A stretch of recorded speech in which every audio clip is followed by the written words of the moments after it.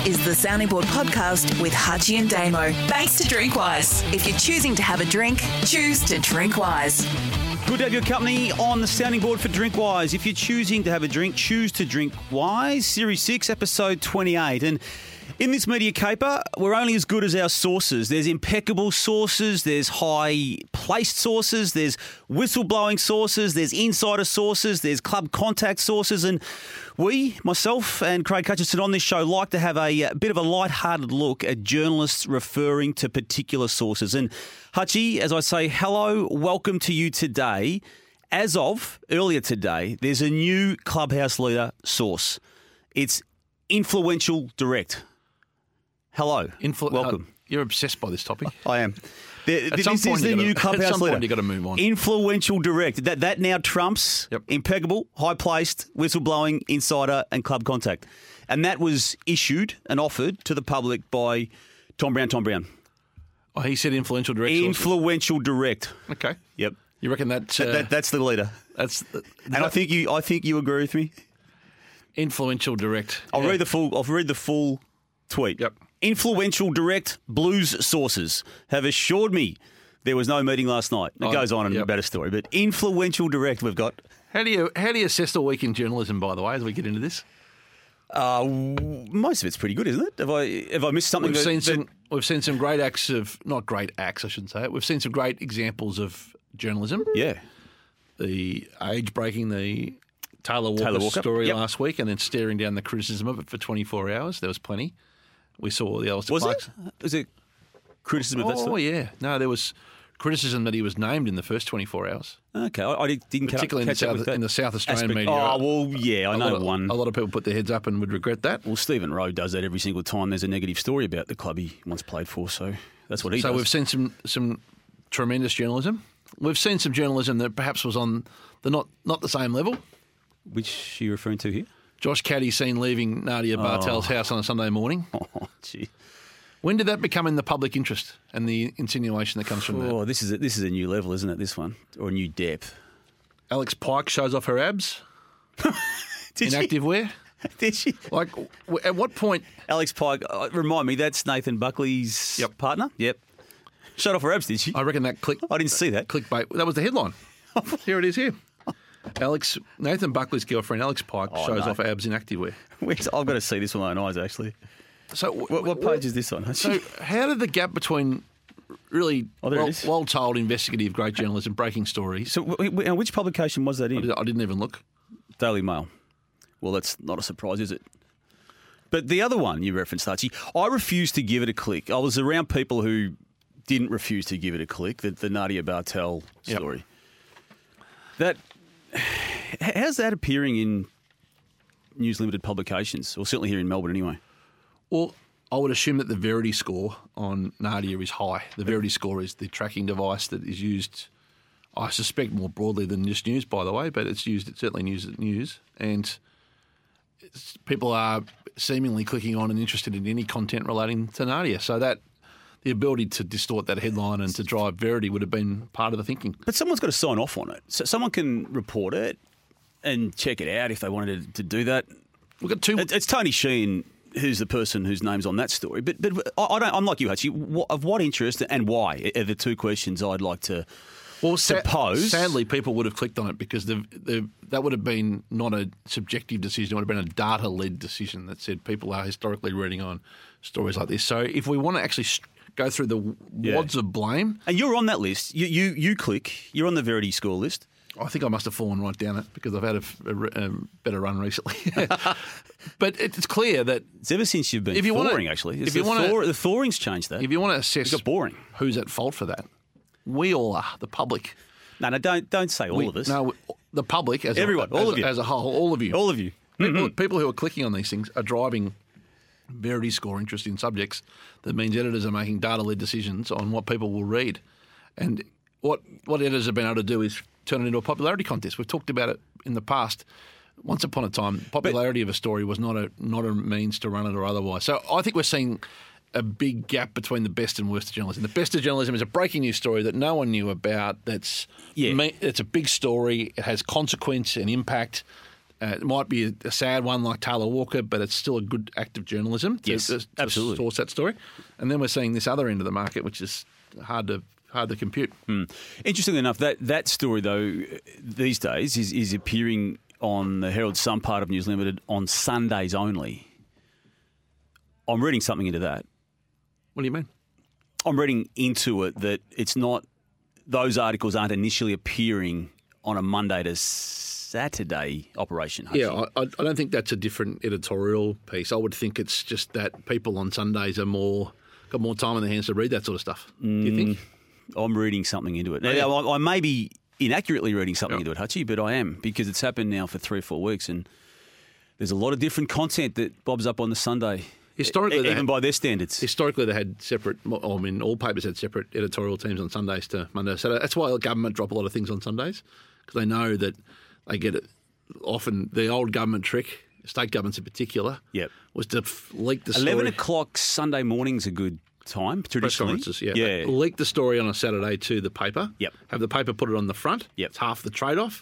And then present yourself for all opportunities. 11 o'clock on a Sunday, and it gets momentum through the Sunday night news, which is a big drawer. And I've told you this a few times, actually. When Jeff Kennett was Premier, often the Sunday morning you'd go around to his house if you had the Sunday shift, and obviously, to your point, it would have been in some of the media the night before or that morning, and it was all very friendly. You'd have a coffee with Jeff in his backyard, or he's watering his lawn sometimes. Would he feed the chooks on Sunday mornings? Oh yeah, would he? Yep.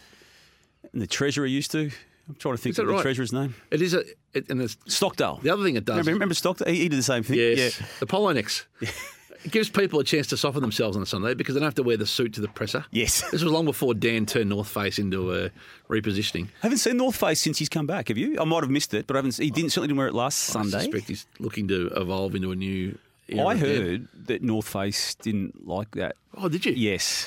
That's on pretty good authority. Really? That's from a good source. They pushed back on it. That's from what is it? An influential direct source connected to North Face. Told me,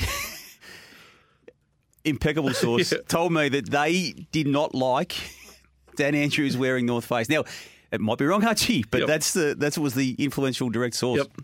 Speaking of clickbait, last one to finish with. Did you see the story today? Don't want to go on a platform. Dean Boxall breaks his silence. What? In this 5-minute gap? Yeah, today he broke his silence. The famous dancer of Arnie Titmus breaks his silence to talk about the emotion. Now breaks his silence. I think he broke it before Ariana Titmus got out of the pool. Did he? I don't know if anyone's done more interviews in 2 weeks. He's done more interviews than he's done coaching for the last 2 weeks. I know more about Dean Boxall than I do after swimmers. He's been like the Truman Show. When you had 5 minutes off him, you go, he hasn't spoken for 20 minutes for now. Who said he's breaking the silence? Well, it was printed today as in the Herald Sun. It was printed as a story today that he'd broken his silence. It's on the Herald Sun. Now, can I say this? Boxall breaks silence on Titmus triumphs. As a self-admitted... Oh, come on. As a self-admitted... Where have they been? A user of the break the silence language. Now, you have used that. I was a guilty party of this as a journalist. I reckon every second story you had there for a period of time was breaks his silence. And B, using a little license from time to time on the break your silence routine. I don't think I have ever seen a more lax use of breaks your silence in my time. So in my time in journalism. If you had said, he broke his continual run of interviews, I'd have said, that's fair. Yeah. Breaks his silence. He did more breakfast radio. He was just literally throwing to the next song and throwing to breaks at one stage there in week 1. Everyone got a bite of it. Everyone got a bite of him. If you're an Australian media outlet that didn't get him speaking in the last 2 weeks, you're sitting in a meeting today going, where did we go wrong? And you read breaks his silence. I think we know what that celebration was all about. See, we jumped around here. I don't know where we're doing at the moment, but while we're talking about sources... Am I misreading that? No, you're not. This guy was everywhere. He was everywhere in our platforms. I reckon I saw him on every television network. He did all the breakfast shows. He was very good too. He's very good at the caper. Great fodder. He's as good a media talent. There was a documentary that followed him. How can he be breaking his silence when he's the subject of a mini doco? It's like that phrase you use, has spoken for the first time since. Spoken for the first time. You need to put in there as a journo, spoken for the first time publicly since. Because people speak all the time. People speak all the time. It's just not about the topic that said media outlet is. Or they've lifted the lid on preparations. It's another overused one. Lifted the lid. I think we need to bury broken his silence after that Dean Boxall example. Yeah, that needs to be buried as a phrase. The inference in it is a vow of silence, and then like a journalist has rung them and said, "Now I know you've gone silent, but could you break it for us to speak for the first time about your love of coaching?" Yeah, breaks his silence. Just on sources, because if I don't raise it now, it has no relevance. It does draw the reader in, though, that breaks his silence, doesn't it? Not if it's Dean Boxall talking about something he's talked about 4,322 times in the past 10 days. I saw it and WhatsApped it to you immediately. And then I noticed I wasn't the only one. They came soon after. Yeah. Actually, you were onto it early. You alerted us on the group WhatsApp. Neil Mitchell, Hutchie, one of the greatest journalists of our times, here's the direct quote today. I just got a tip from a, quote, reasonable source. So he's only going with a reasonable source on this one. And this is the continuation of the quote. I just got a tip from a reasonable source, so it's a red-hot tip unconfirmed, that the coach of Carlton, Teague, was told yesterday, in fact, that his tenure will finish at the end of the year. Now, when Neil Mitchell goes with something, people do listen and follow up, which is all very natural, but it's created a circus, Hutchie. So it's only a reasonable source, just to continue our fascination with use of source in a public forum. This happens a little bit in media. I'm just leaving Neil aside for a second. When journalists turn into hosts/opinionists, they don't apply the same rigour to their journalistic standards. Neil does, as a rule. I would say Neil does, as a rule. He wouldn't have written that in the paper, though. No. In his days at the Herald, he would never have written that. He was a great journalist, and he would have applied much more rigour to it. So I wonder whether that sometimes the host opinions fall into a casual observation. I've heard this, not sure it's true. And whereas if they were still a journalist, they would apply much deeper rigour to it. Don't you think? Yeah, I agree. But still, and again, when, as I think now most people do expect, David Teague and Carlton do part in 2 weeks' time, he might be referring to what he just said today and say, "Oh, I told you." But Carlton has denied that he was told yesterday. So, again, Hutchie, we've all seen... I don't believe anything I hear publicly anymore anyway. And Alistair Clarkson and Hawthorn proved there's no need to take every single person at face value every single time. Do you know what it did, though? It gave everyone a way into the Teague story on Monday. It gave a denial angle. But did it, though? Well, Tom Brown's tweet said... influential direct sources say this isn't true, and I'll have more at 6 on why it isn't true. But when did we become an industry that refutes another media outlet's our views information? On this? I'm of the same view of this. But and even the Herald Sun had it. So Carlton's in turmoil because the report by Neil Mitchell isn't true, but it puts pressure on Teague. There's no more pressure on Teague from what Neil Mitchell said. They do. They are self-fulfilling, some of these things. Sometimes they do add pressure to situations, as we talked about. You talked about this last week, yeah. They add pressure to situations, and the editor who has no, or in this case, the Channel 7 news directors who have no consequence of having to deal with that person the next day would be. This is how my experienced news directors always dealt with me. People will be turning into us tonight to see if it's true or not true, and even if it's not true, you should point that out. And so your story tonight is, Carlton defends Teague speculation. When you got into TV, though, was that the policy? I got that my whole TV career. Did you? Okay. Yeah. And my experience of all three networks, 7, 9 and 10, was there was an overt reference to 3AW. Okay. Like if it had been on 3AW during the day, you had to address it that night on the news if you could. Because even on the rumour file? Yeah, especially on the rumour file. Because they get... 3AW is a brilliant platform, as you know, and we supply it for the sake of transparency, but it does get an enormous share of oxygen on news desk because that's the platform. It's on all day. They leave it on all day. It's on all day. The 7, 9, 10 chiefs of staff have it on all day. Yeah. From 5:30 when Ross and Russ sit down and start talking. It often is the closest companion to their own news list each day. Yeah. What did AW have at 11? What did AW have at 12? Their news list. Yeah. Whereas you're not, the FMs you're not taking news policy off the FMs during the day. I asked you that because that was very different. Now, I'm going back to... I think I've told you this before. I often used it sometimes as a means to get attention to my story. It was being I think I told you this story that one day the news director was refusing to run the yarn I had. Specifically, what was it? So I was also working at AW at the time, and I said, well, if you don't want to use this, I assume you don't have any issue with me referencing it or using it elsewhere. And I stirred AW up on it to the point where it led the midday news. And it ended up leading the Channel 7 news at 6. It was not on the rundown at 11, but because I've been able to create momentum through the radio platform. And then the other thing with the radio is it runs on the hour. So, again, it gets in the heads of the chief staff. They go, AW had it at 12, they had it at 1, they had it at 2. It must be a big deal. And by the time 6 o'clock comes around, Probably the quietest. Peter Mitchell standing there saying, our man got the story. Probably the quietest news day of all time on that particular day. But I can distinctly remember, Hutchie, when I first It's the same started. in Sydney. GB's the same effect in Sydney, by the way. And this is 1989, 1990, so we're going back a very long way here. But as a copy boy into becoming a cadet, there were famous newspaper people like Simon Townley and John Webster who were in the sports sections of those papers.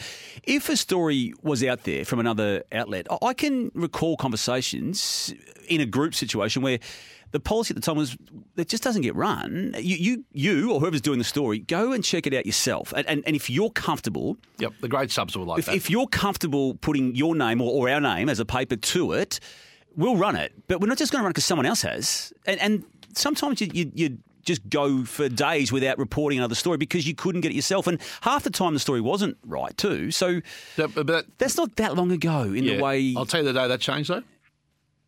Internet? .com. Now it doesn't actually matter if it's true or you're refuting something that was otherwise reported. Will it drive Well, we've said this. traffic and subscriptions? And there's no accountability for anyone else today Yep. because all they're doing is reporting one of this town's greatest journalists of all time. Back to Nadia Bartel, by the way. That story yesterday, right now, news could tell you how many subscriptions that drove to the end consumer. And I said I wouldn't even be surprised if the external provider is getting paid on subscriptions as well.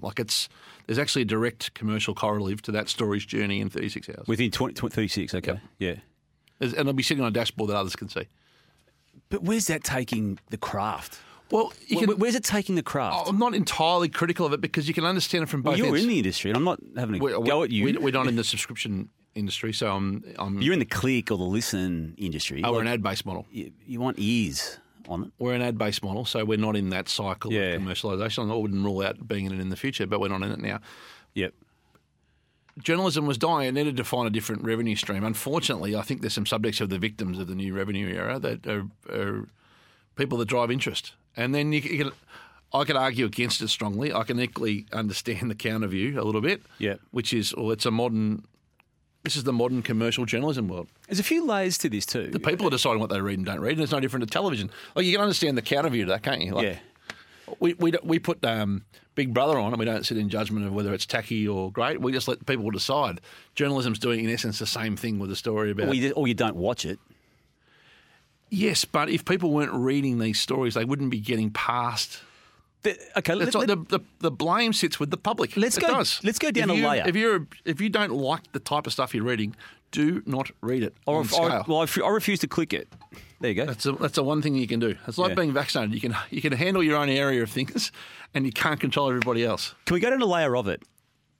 It's a person who is now subjected, and this has been going on since year one of media, by the way, being subjected to scrutiny.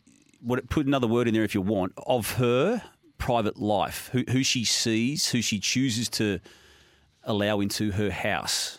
Yeah, I thought it was an entirely unreasonable story. Is there a security issue with this too, Hutchie?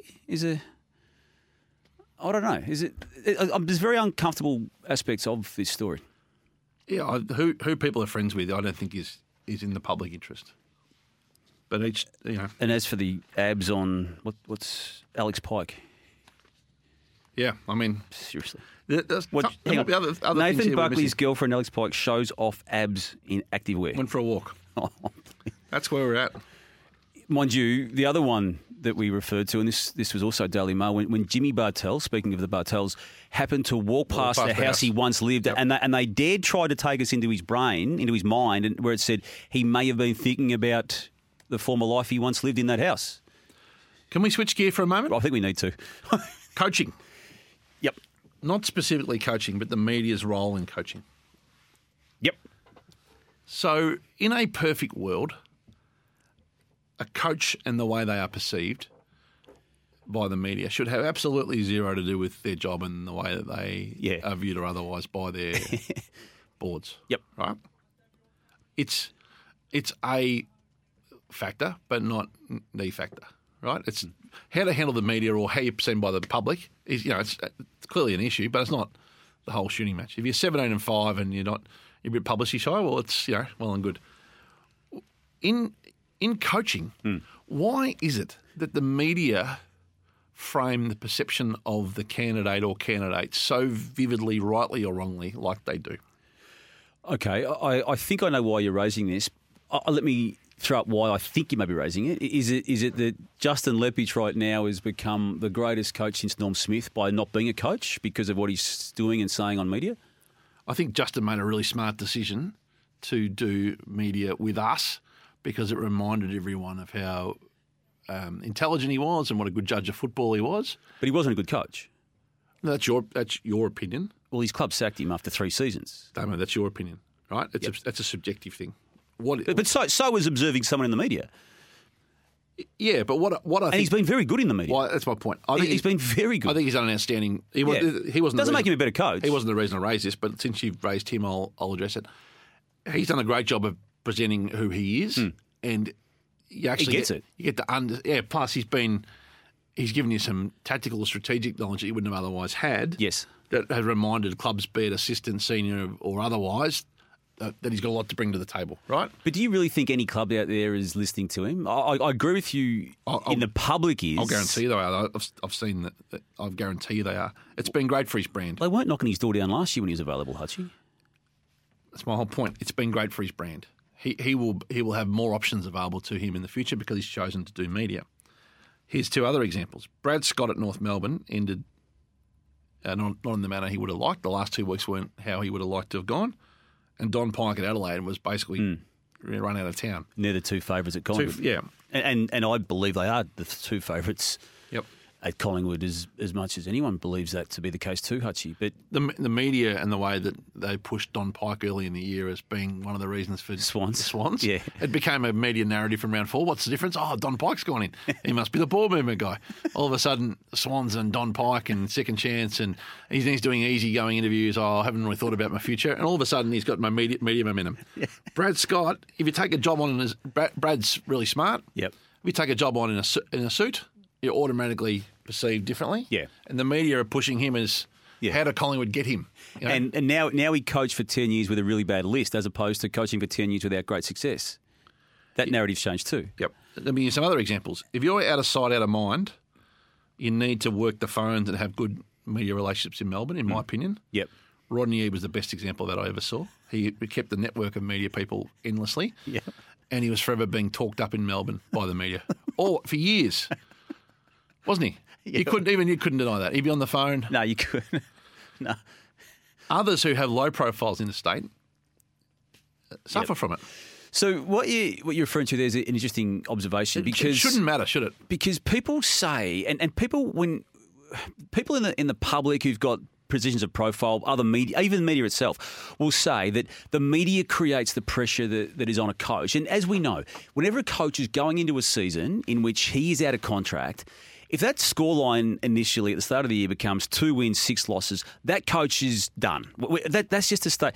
But, the reason they're done, it's not the media. It's because the club itself panics before the media. The club itself panics. Well, I would argue they sometimes panic because of the media.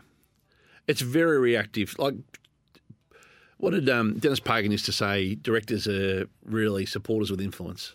They consume a lot of media, directors of clubs. They say they don't. Oh, they don't do. They consume I know they do. An enormous amount. And they do get caught in the last thing they heard. I mean, Hawthorn got caught. The Hawthorn Footy Club, under a former Premier of this state, got caught up in this whole narrative. They went 18 months early. Spooked, jumped. Yeah. And didn't run a process. Now, I want to go back over Hawthorn. If they had ran a process, it actually would have been good for Sam Mitchell to have experienced a process, to have undergone the challenge of that process, to have been tested against other coaches, to have understood where they had areas that he wasn't and vice versa. They have not set him up for success by not running a process. Yeah. And they didn't run a process because they were worried about the media speculation of Collingwood, which may or may not have even been true, by the way. He hadn't even got to the interview table. I'll give you another example on the weekend. Stuart Dew, they have a win. Yeah. But when the Suns walk in after the game, he's there hugging players, high-fiving. Great for the optics. All of a sudden, you see this commentary in the last 48 hours. He hasn't lost the players. He hasn't lost the players. I loathe that comment when someone has a bad game and then it becomes so-and-so's lost the players. That happened 2 weeks ago, and then the very next week, same team, same players, won a game of footy. So you want them back? Well, it's never as bad as it seems, as good as it seems, as Ross Lyon says. You tell me a coach... Sometimes it is. A coach coaches a win, right? The players walk in. The coach is the first thing they see, and they have to go past him to get to the circle. And they know the cameras are on these days. And the coaches know the cameras are on. I think that's my point on Stuart Dew. It was clever what he did on the weekend.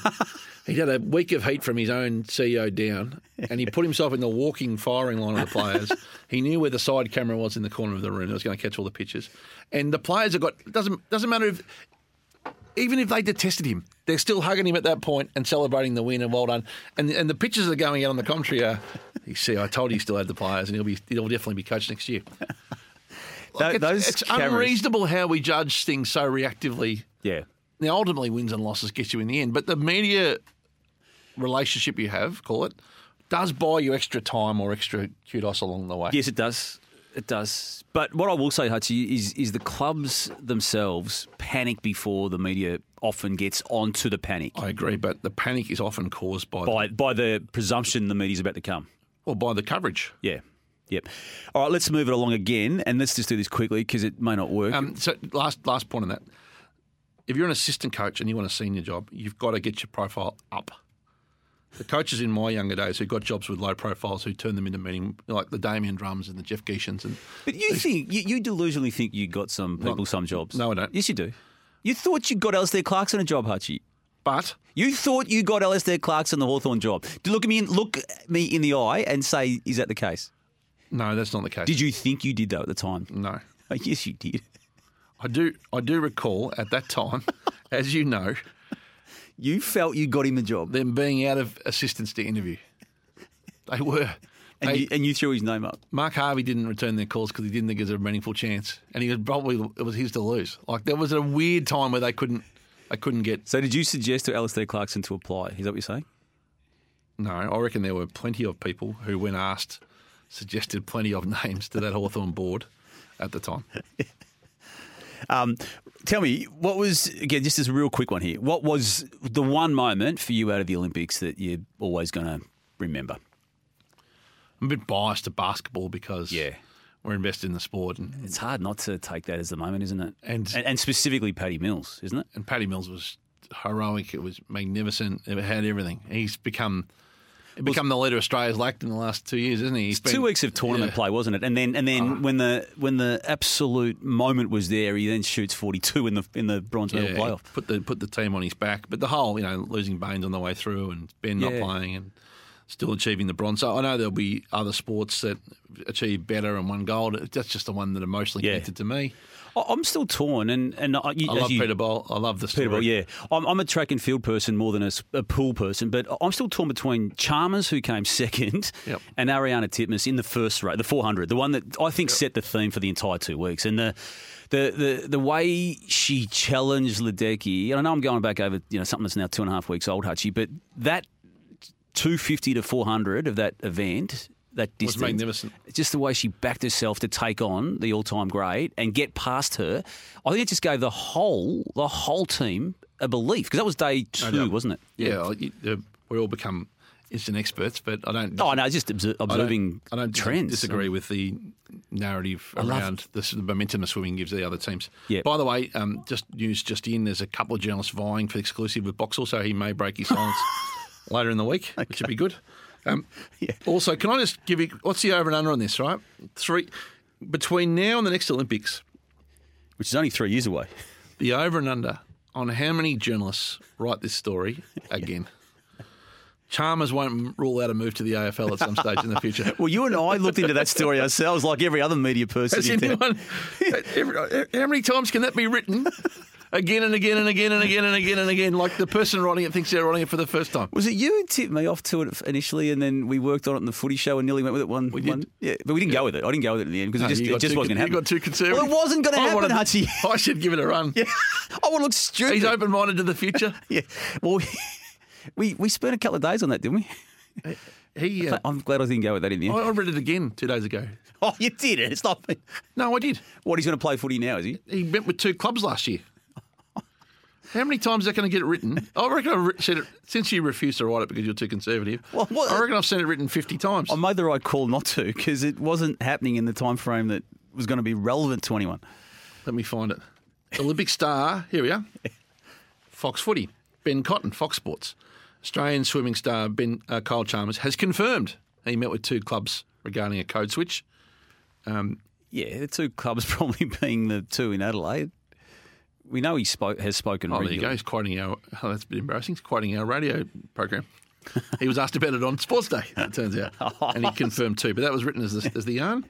And if you go down that story, Hutchie, there's an exclusive quote from Dean Boxall saying that he thinks he should stay in the pool, I think. And then there's a story a month before the games that he may one day look at AFL.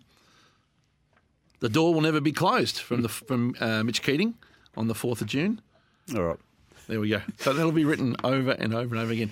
Because one thing that footy people love is take a popular event and put a footy angle on it. Yeah.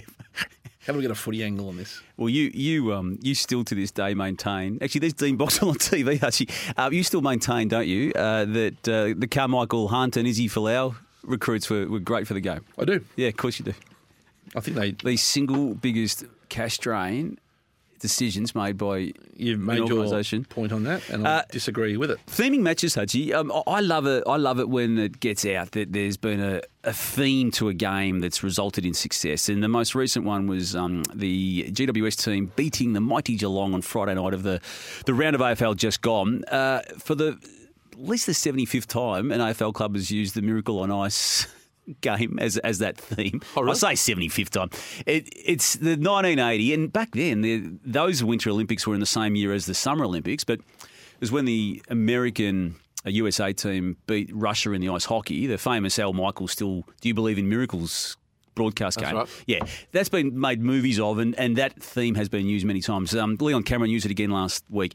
I want to raise it with you. You can only do that so many times, can't you? And you probably can't do it again if you theme a game around whatever it is you want to focus on and make a real point of winning a game of footy if you lose the game of footy. You can only ask your own athletes, can't you, to invest that faith in that type of build-up to a game if you're successful in the past? Well, I think it's much about the distraction during the week and a bit of fun and a bit of fresh thinking. And it's much about, particularly in a bubble or a hub, it's much about something to watch on TV during the week, and it wouldn't be. But if you do all that and you commit to to each other and the cause, and let's knock off the giant, and you come out of it with a 10-goal loss, you're going to be reluctant to theme it again, aren't you? Yeah, I don't remember that theme. That theme didn't work. It's like when North Melbourne in '96 they got the premiership, the cups from the '70s, and they put them into the middle of the MCG on a cold winter's night, and they got some club greats there, and that story comes out after they win that year's premiership in '96. But what about that July night when we got Malcolm Blight and Ron Barassi down there, and they talked about the '70s success. They did it again in '99. They signed a cap or something and put it in the middle. Throw your hat in the ring. But what happened in '98 when they lost, and 2000 when they lost, and '97 when they were trying to go back to back? You don't hear those stories. They never come out. Luke Beveridge's salty dog. They never salty dog. Yeah. They never come out when they don't work. You wouldn't have heard salty dog if they lost. Yeah. Hey, by the way, ABC Sport yesterday reported something interesting. Did it? Yeah. New Zealand has reportedly emerged as a genuine contender to host the NRL Grand Final. I wanted to get to this as I live and breathe, because you broke this story on this show this time last week. I didn't break it. Yes, you did. I offered an opinion. I said to you, you are offering an opinion here knowing it's on. I said, why wouldn't you think about Auckland, given that you could freely and knowingly sell tickets from tomorrow and sell it out with confidence? Because revenue is becoming a factor. It's becoming a big factor. First year last year, okay, it's a storm this year. We're going to get through and write the checks. Yep. Year 2, the checks are getting more uncomfortable to write. How do we make money? Just on that, is there going to be a greater cash loss out of this year than there was last year? I'm not privy to any of the businesses other than I think their TV deals are all in great nick, and I would doubt it, and they've all rescaled their businesses. So I would say no, but at a guess. But it's still there's still going to be a significant loss for all the major codes. I don't know the economics other than I can't imagine it's as bad as nothing could be as bad as last year. Right. But I do think if you've got opportunities to sell, let's run the two examples. Auckland, do we know how many Auckland holds? No. Mount Smart, is it 35,000, 40,000? Let's go with 40. Jane might Let's go with Google 35. that while we're chatting. I assume that's the only venue you can play in Auckland. I don't know it well enough. And Perth, 60,000. You can reasonably go to market and sell those tickets 45 in 40 New Zealand. Yep. Well, that might be as good an option as they can find. You'd think New Zealanders or Auckland residents might pay a little bit more to go because it's not going to be back again. It's got a bit more of a Super Bowl effect. Would they go to watch Storm Penrith, for example? 100% they would. At good money, though, ticket? I don't know. The NRL market's strong in New Zealand. Yeah. It's not All Black strong, but it's strong. In Perth, that looks like anything as a one-off grand final because it's once in a lifetime. So you can't ignore those scenarios ongoing. I think the NRL did a good job in Townsville, right? Short notice, went to Townsville, sold it out, got a check from the government. Don't forget there's a government check. No chance they get in and out of New Zealand. The government getting them a path in and out will be the least of the things they can do. The check to be there will be the other thing for tourism. I've heard today, Hutchie, that there may have been a bit of pushback, though, from the actual government, federal government of New Zealand. Jacinda Ardern may have said... Oh, you're in the loop there? From a high-end source. Oh. No. In all seriousness, from your big brother. In all seriousness, I on the way in, I did get told that. But that could be a political play too, couldn't it? That actually could be. That may not mean that she doesn't want it. It just might mean you can't fly a kite like that. You spent 40 minutes critical of people that do that. Jane, you've just done it yourself. Can I? Do you think I have permission to put the source in here or not? You heard the conversation, and Jane's nodded. Sam Thompson, the boss of your radio stations. Oh, now you're blaming, Jane nodded that I could raise the source. Now you're blaming Sam. No, I think she said she heard it on... Hang on a minute. Can we, Jane, Let's run this exercise for a minute. You've started the show by being critical of Neil Mitchell for flying a kite on a story, and you've ended it by saying, on the way in, unconfirmed heard from our head of radio who just come back from New Zealand. As always, Sam's right.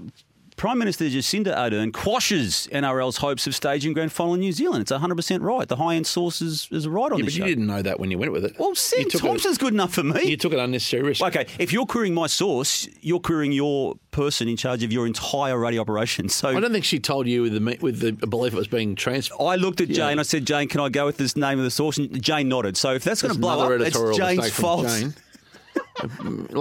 It's Jane's fault. See, I always run risk and reward on these things. Like, what was the reward for you versus what was the risk? You're just not happy that it's has to be Sam Thompson. I don't think Sam would have told you that in the knowledge that she was being broadcast. It's online. It's on the papers, Hutchie. It's actually been broadcast. It's worked out okay for you, but at the time you said it, you didn't know that. You took a risk. I did not. You absolutely did. I went down the path of these stupid conversations what we you have. Judge everyone else for doing. With sources. I just tried to give it some theatre around high-end, impeccable, influential direct. Actually, that was influential direct. 6 years and 28 episodes of building credibility. And we got it right again. And we got it right all again. Came crashing down with you in one foul swoop. She hasn't actually said it can't happen. She's just saying that they would have to quarantine for 2 weeks. There would be no exemption. It's a political play. It's a political play. It's a bad error from you. It's on the headline of the whatever publication is, Hutchie. Oh, I've heard. Zero was the word Dan Andrews used last week, about an hour before Victoria went into a sixth lockdown. That was an arrogant tweet. I don't care what anyone says. At the time, one word under his own Twitter handle, Dan Andrews. At the time, it was zero. That's Premier of Victoria. No, it was arrogant. It's just like zero. It was almost like, told you. And then 1 hour later, we're in lockdown again. 1 hour. A couple of quick questions to finish with. You don't want to talk about that, Hutchie? We're out of time. Question of the week for Drinkwise, choosing to drink, choose to drink wise. I had a couple of quick ones to run past you, right? Yep. First up, if I might, your view on Taylor Walker.